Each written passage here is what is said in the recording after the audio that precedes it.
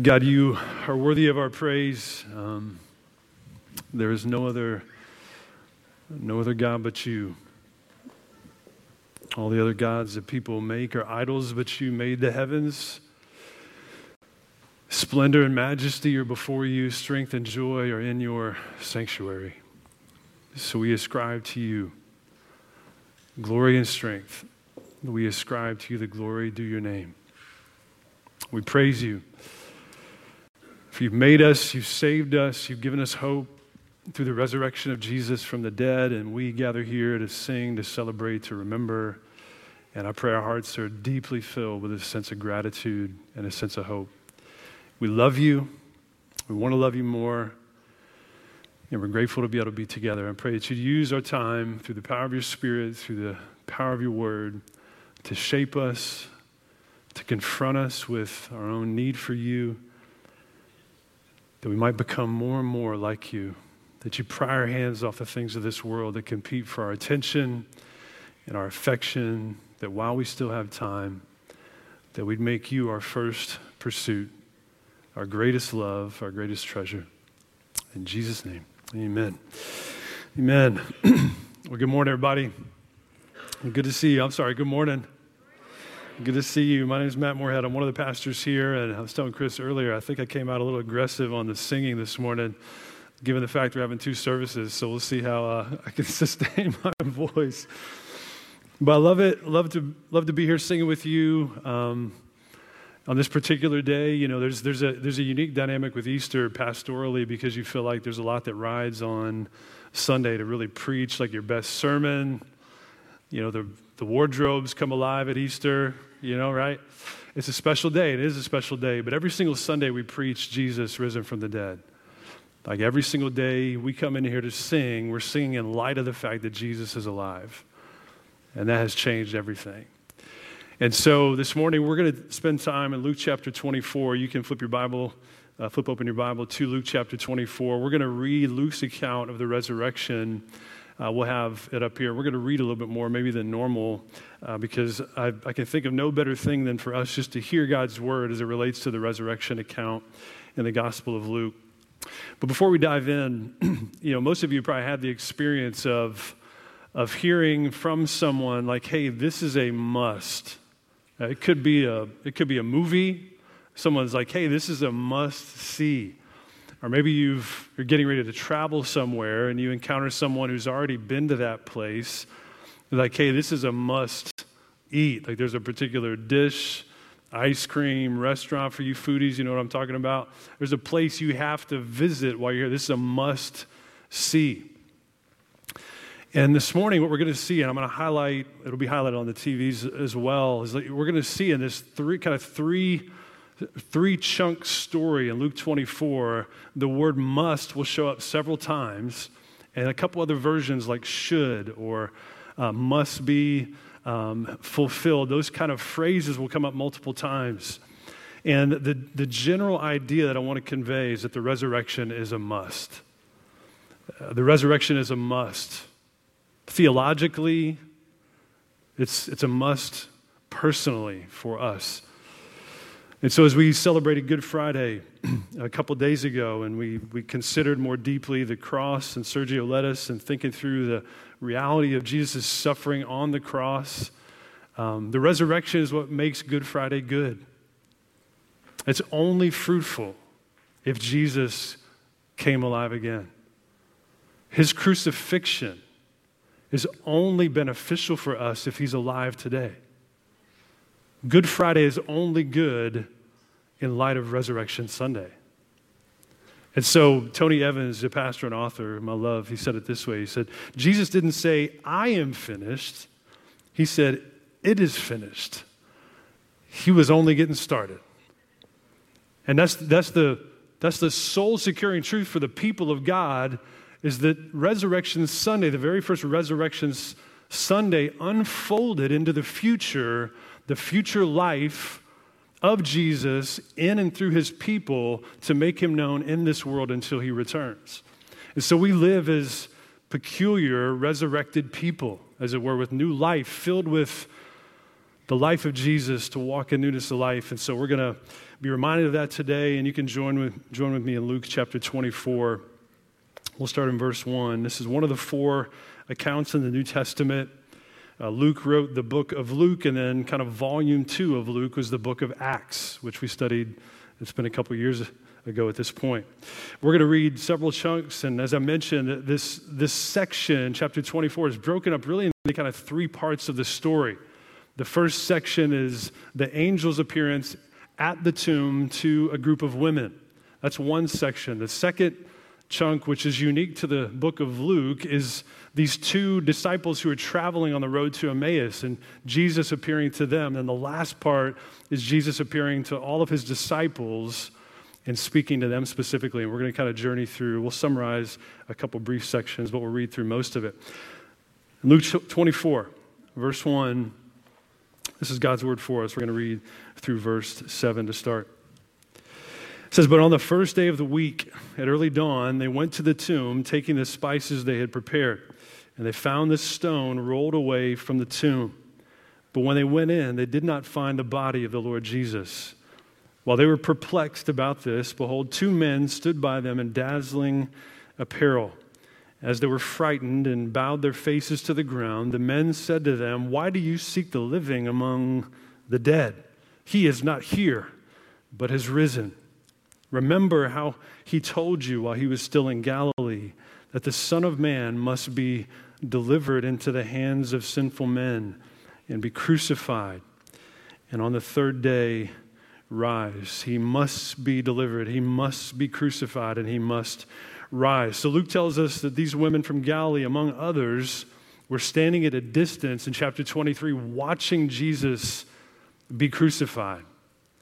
And there's a man named Joseph of Arimathea who took Jesus' body with permission to bury it, wrapped it, put it in his own tomb that had never been used before. And these same women saw Jesus' body. They saw the way it was wrapped, and they saw the way it was buried, and then they left to go get some oils and perfume and ointment to anoint the body of Jesus. And they show up at the tomb on Sunday only to realize all the things they had prepared won't be necessary because he's gone.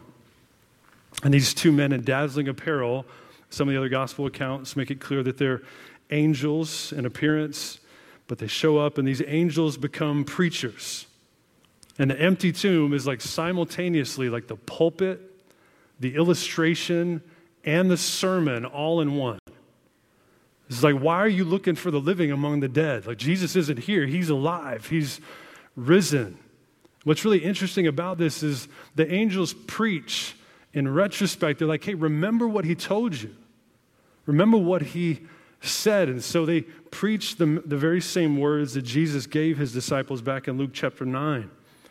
Verse 22, this is when Jesus was still alive. He said to them, "The Son of Man must suffer many things and must be rejected by the elders and chief priests and scribes and must be killed. And on the 3rd day, he must be raised." So, he says, remember, Jesus told you this is going to happen. And this is a must happen. You know, 1 Corinthians chapter 15, the Apostle Paul writes to a church in Corinth, and he talks about the gospel message, the good news, which we'll get to in just a little bit. But he says this good news is of first importance. And this is how he summarizes the gospel message in 1 Corinthians 15. That Jesus Christ died for your sins according to the scriptures. And that he was buried and raised on the 3rd day in accordance with the scriptures. Hard stop. That's the good news. Jesus died, he was buried, and he was raised. And all 3 of those things are musts. But particularly today, we think about the must of the resurrection. And why is it a must? Well, Paul goes on to say in 1 Corinthians 15, it's like if Jesus isn't alive, then this, what I'm doing right here, this preaching is meaningless. It's in vain. And in fact, in a way that stings, we could say that if Jesus isn't alive, then our faith, the very thing we come here to celebrate, is also vanity. The resurrection of Jesus is a must. He goes on to say that if Jesus isn't alive, then you are still dead in your sins. But if he is alive, then everything has changed. Everything has changed. And the empty tomb demands a response from every person alive. Jared Wilson, who's a preacher and author, said it this way. He says, if the resurrection isn't true, then we should all stay home because religion makes a lousy hobby. But it's true, though. We laugh, but it's like if Jesus isn't alive, we're not doing anything of purpose. We're just fooling ourselves.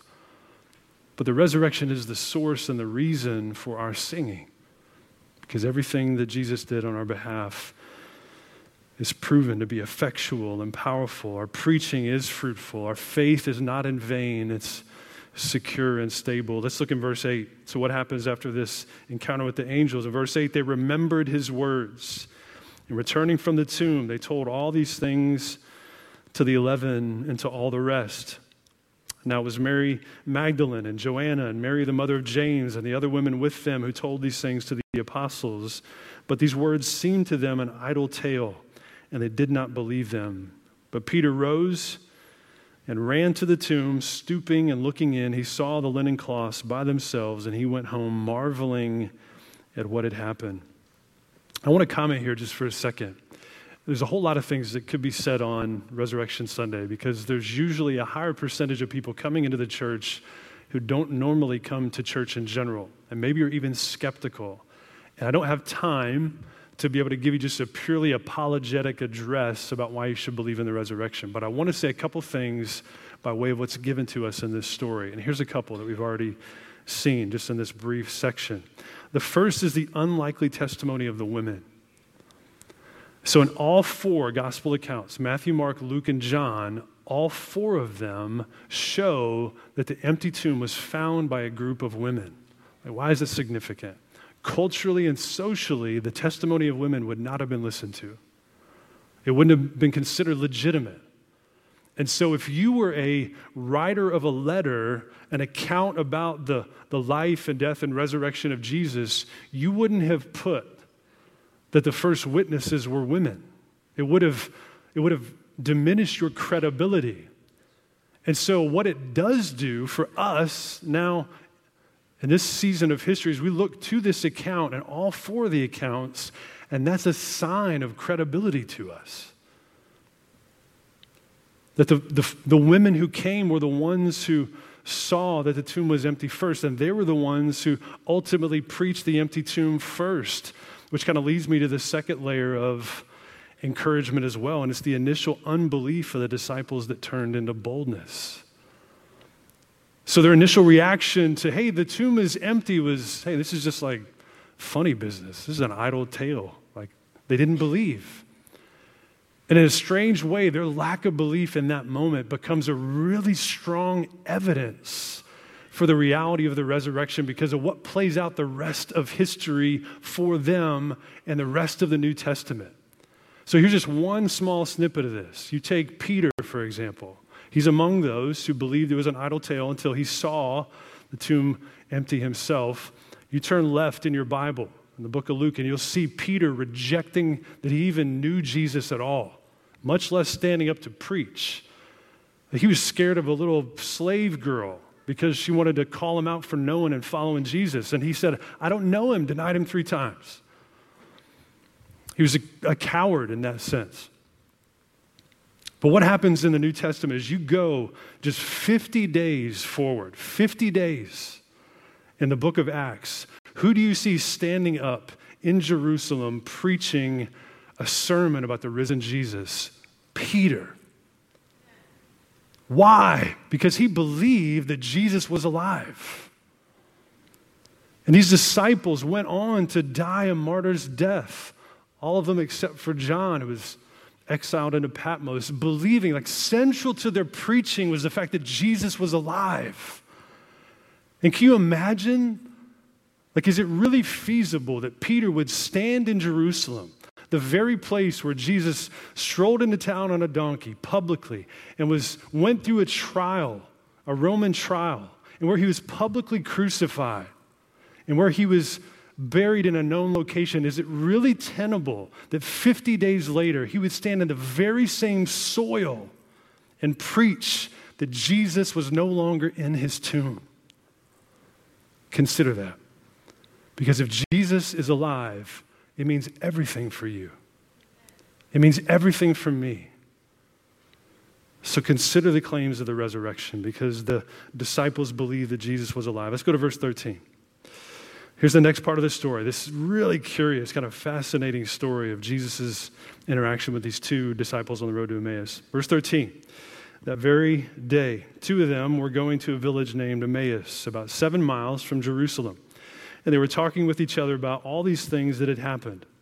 While they were talking and discussing together, Jesus himself drew near and went with them. But their eyes were kept from recognizing him. And he said to them, "What is this conversation that you're holding with each other as you walk?" And they stood still, looking sad.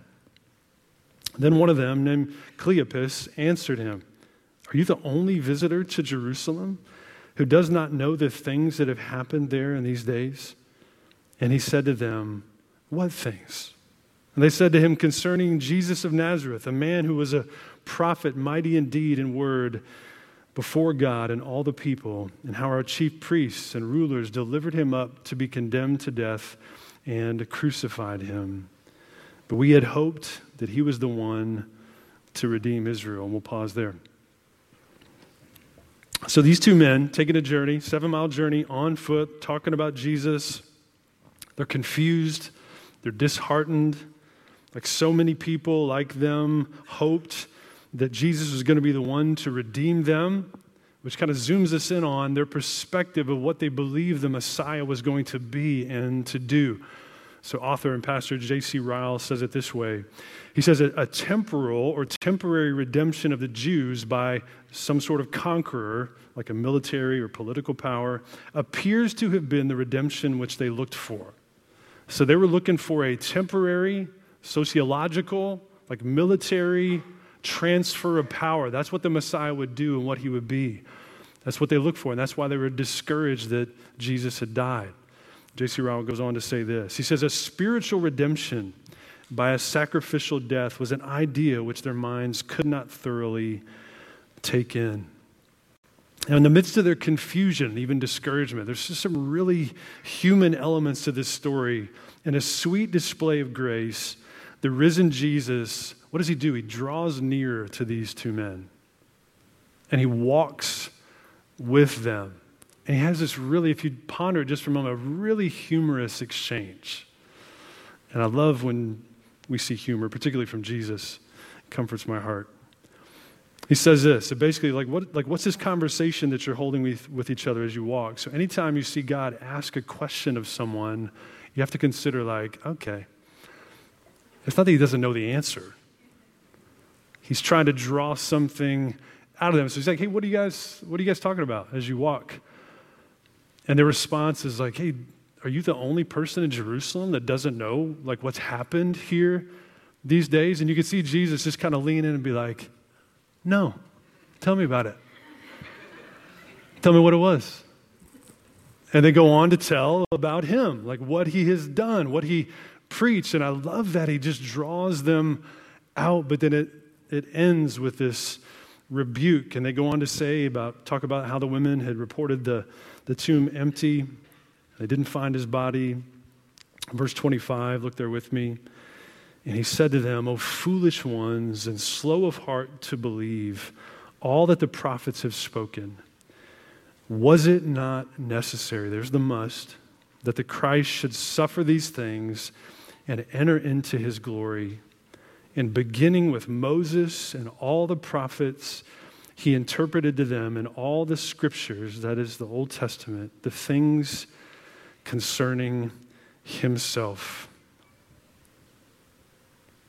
Was it not necessary? So when they reached Emmaus, Jesus stayed with them. When he broke bread, you see this a little bit later in that section. When he broke bread, it was like this moment of remembrance, oh, I know this. Man, this is Jesus because we broke bread with him before. And so they recognize him at that point. God graciously opens their eyes, but it should be a deep encouragement to us that Jesus is willing to draw near to walk with, and reveal himself to foolish people who at times don't listen to his word, who at times don't remember what he has said. He draws near and he walks with them. And this should be encouragement to us. Even when our hearts are slow to believe, his word quickens us and makes us come alive. And there's one really significant part here that's also repeated in the next part with the other disciples, is this, that Jesus interpreted the whole Bible, the Old Testament in particular, as a roadmap that led to him. Everything on that road through the Old Testament was a sign pointing to him, leading to him. Just in brief order, let me highlight a few. Like the whisper in the garden at the beginning after the original sin. There's going to be a seed, a descendant who's going to come, who's going to crush the head of the enemy. That's Jesus. Jesus dying on the cross. He's like the greater ark, Noah's ark, protecting us and carrying us above the wrath of God. The blessing promised to Abraham that would be for all nations. That's found in Jesus Christ. The law of Moses itself was a tutor and guardian to lead us to Jesus, to expose the depth of our need and lead us to Christ. It's that guardian that holds us by the hand, captive until we meet him. The bronze serpent lifted up in the wilderness in the book of Numbers, healing God's people in light of their rebellion against God. That's Jesus. Jesus is Isaiah's man of sorrows in Isaiah 53, the one who bore our shame and our guilt. And all of our iniquity fell upon him. Jesus is Daniel's son of man, given dominion over all people in every nation. Jesus is Zechariah's righteous king who rides into Jerusalem on a donkey. Every single story, to quote the Jesus Storybook Bible, whispers his name. It leads to him. And he opened to them, beginning with Moses and all the prophets. He interpreted the Old Testament to them concerning himself. The entire Old Testament points to Jesus. It's all about him. It all concerns him. And all of history points to Jesus, and all of humanity needs Jesus. Verse 44. And we're going to bump down here. So you see in verse 36, if you go back to Luke 24, the guys on the road to Emmaus. It's funny because, just pause real quick, sorry, I'm all over the place.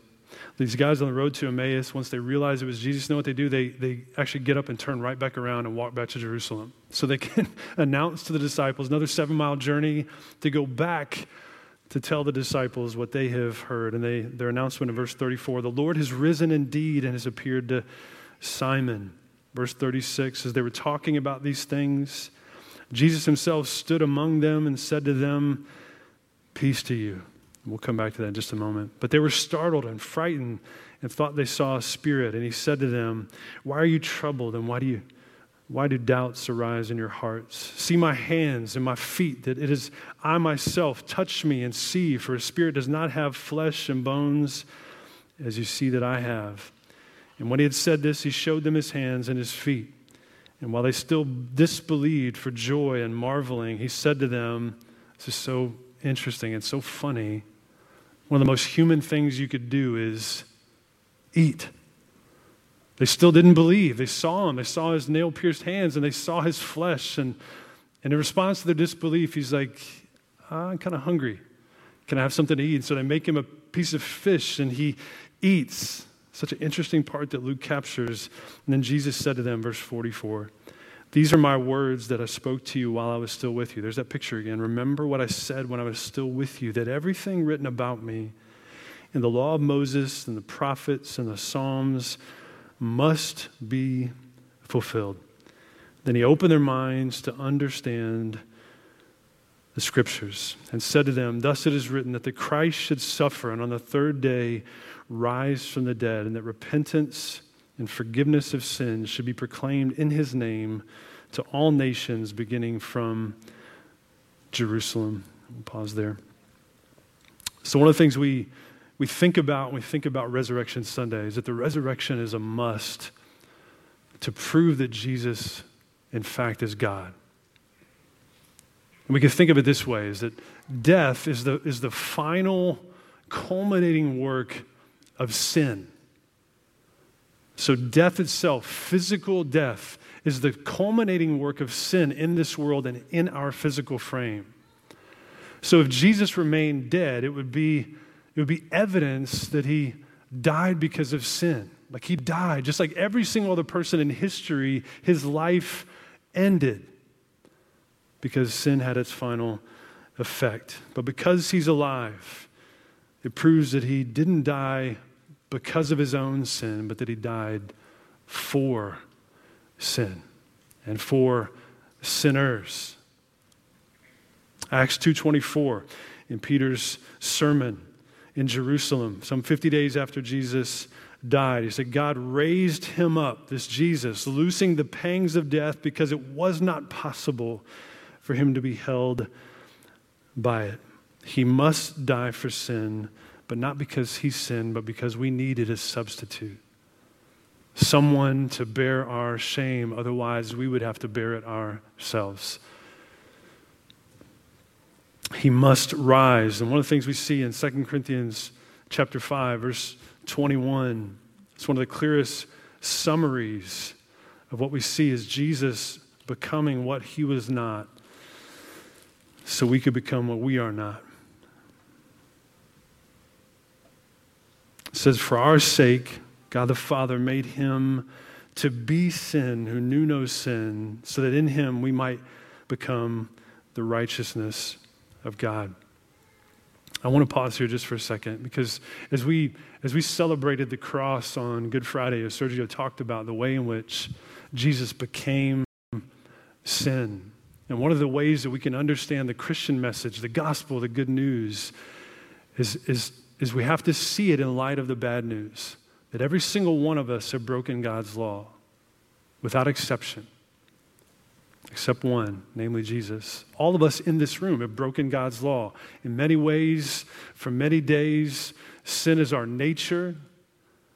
We don't want God to be our king, and so we seek to rule ourselves. And because of that, what the Bible teaches is that our relationship with God is fractured from the beginning. There's enmity or strife between God and man. We were created to live for him, to worship him. But sin has broken that relationship. And so we have, as it were, this certificate of debt.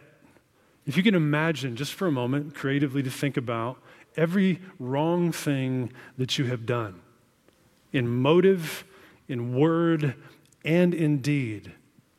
And just think creatively about how long the scroll would be to capture every single wrong thought, word, deed, and motive.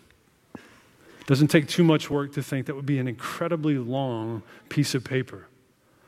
And if you can think of that piece of paper, that scroll, like a certificate of debt, that captures something of what the New Testament teaches. Is that we have, like we possess, and in some sense we are a certificate of debt. And there has to be a payment made.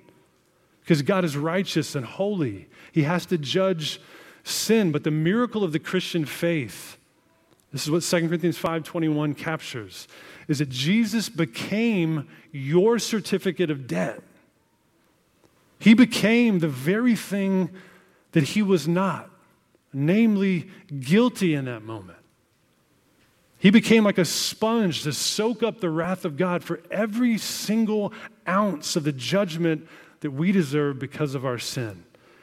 And that certificate of debt was canceled on the cross when he was crucified there.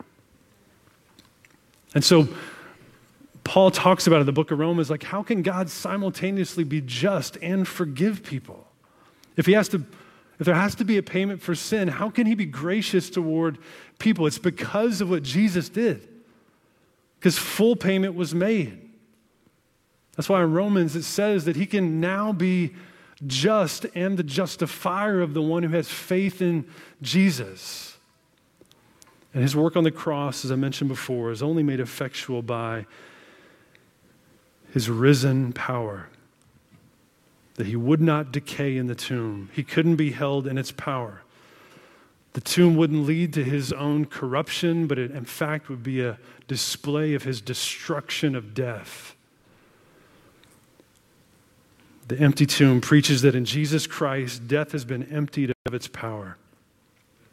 His life to us is personal and powerful. And I think about this story. I was praying this morning, and I came to faith 20 plus years ago as a college student. I didn't grow up in a Christian home. And I pursued my own thing for 20 plus years. And I remember this season where I began to understand the nature of this simple but profound message, that I could have forgiveness and I could have grace, and I knew my sin. I knew I needed to be right with God. I didn't know how to get there. I had no indication in my heart as to what I would tell God as to why I deserved to get into heaven when I met him. But God opened my eyes to see the wonder and the reality of Jesus. And I know for many of you in this room, he did the same thing. And that revelation, that work in us is personal, like as disciples of his. And so we can relate to the women going to the tomb, confused, wondering what's happening. Their Savior has died, and we're confused. But then God brings to light for us through his word the reality of what Jesus has said, that he had to die. And he had to rise. And so we can go on proclaiming to others that he's alive. And we can relate to the guys on the road to Emmaus, right? Just walking along, considering in confusion. There's a moment in time where you were confused and you were disheartened, unsure about your relationship with God and what all of it meant. But God is gracious to those who are disheartened, walking along unsure. And here, some of you need to hear that God is so gracious that he does what he did for these men. He will come alongside you, and he will walk with you. If you will look to his word, you will find him. Seek him while he may be found. And we can be like the disciples. And I actually prepared a message just simply on the statement, peace to you. I had like 3 different sermons this week I was working on. I don't know if you got the best or not, so I apologize. But the fact that Jesus' words to his disciples were 3 simple words, peace to you. Why is this significant? You think about the guys and the gals, particularly the disciples in this particular spot. What did they do? They abandoned Jesus in his moment of need. They ran. They protected themselves. They were holed up in a room for fear of the Jews. And Jesus comes, and he doesn't firstly say, what are y'all doing? Get out there and be on the attack. I'm alive. He could have been justified, but his first words are, peace to you. Unbelievable, like unimaginable offer of peace. Oh, you're alive, and like we're still right. We're still right with you. We still believe in you. So there's peace that's there. And you may feel like an impenetrable lack of peace in your life. If you're not right with God through Jesus Christ, you have to start there. Every other effort you make to try to find peace and stability in this life, if it's void of Jesus Christ, will only be temporary at best. You need to find the peace with God to be able to experience the peace of God. And you get that peace through faith in Jesus Christ alone. But to the disheartened, the risen Jesus draws near and walks with us. To the foolish, he's able to reveal the glory of what he's done so we can walk in new life. In the face of our failure and denial of him, he says, peace to you. And one of the wonders of the resurrection is no matter how much you fail, Jesus will never fail to be alive. He will always be alive. He has an indestructible life. One of the most soul-securing pictures that I can think of this reality is in the book of Hebrews. Because he's always alive, you know what's also true? He always lives to pray for you, to make intercession for you. There's never going to be a moment in your life, if you belong to him, where Jesus isn't actively praying on your behalf, his finished work so that you'll be secure in the end. There's no whisper or accusation from your enemy or anybody else that can persuade God to feel differently about you than he is determined to do through his grace and his kindness in Jesus Christ if you belong to him. Jesus will always live, and he'll always be living, praying for you as his child. Can I get an amen to that? That is good news. Living hope for today and eternal hope for endless tomorrows. And I know that there's practical, we want to push this all the way down in our hearts. 1 Peter 1 helps us with that. Like through the resurrection of Jesus from the dead, we have living hope for today and for endless tomorrows. And so whatever's pushing up against you, if you know Jesus, you can know that your greatest problem is solved. And it doesn't mean that those things don't matter. What it does mean is that the greatest problem you have, namely a wrong relationship with God, can be fixed by fixing your eyes on Jesus. D.A. Carson said it this way. He says, you're not suffering from anything that a good resurrection can't fix. Because Jesus is alive, everything changes. His life is perpetual, so that means he'll always be present praying for us. I'll finish with this. Like the resurrection is a must to make us righteous.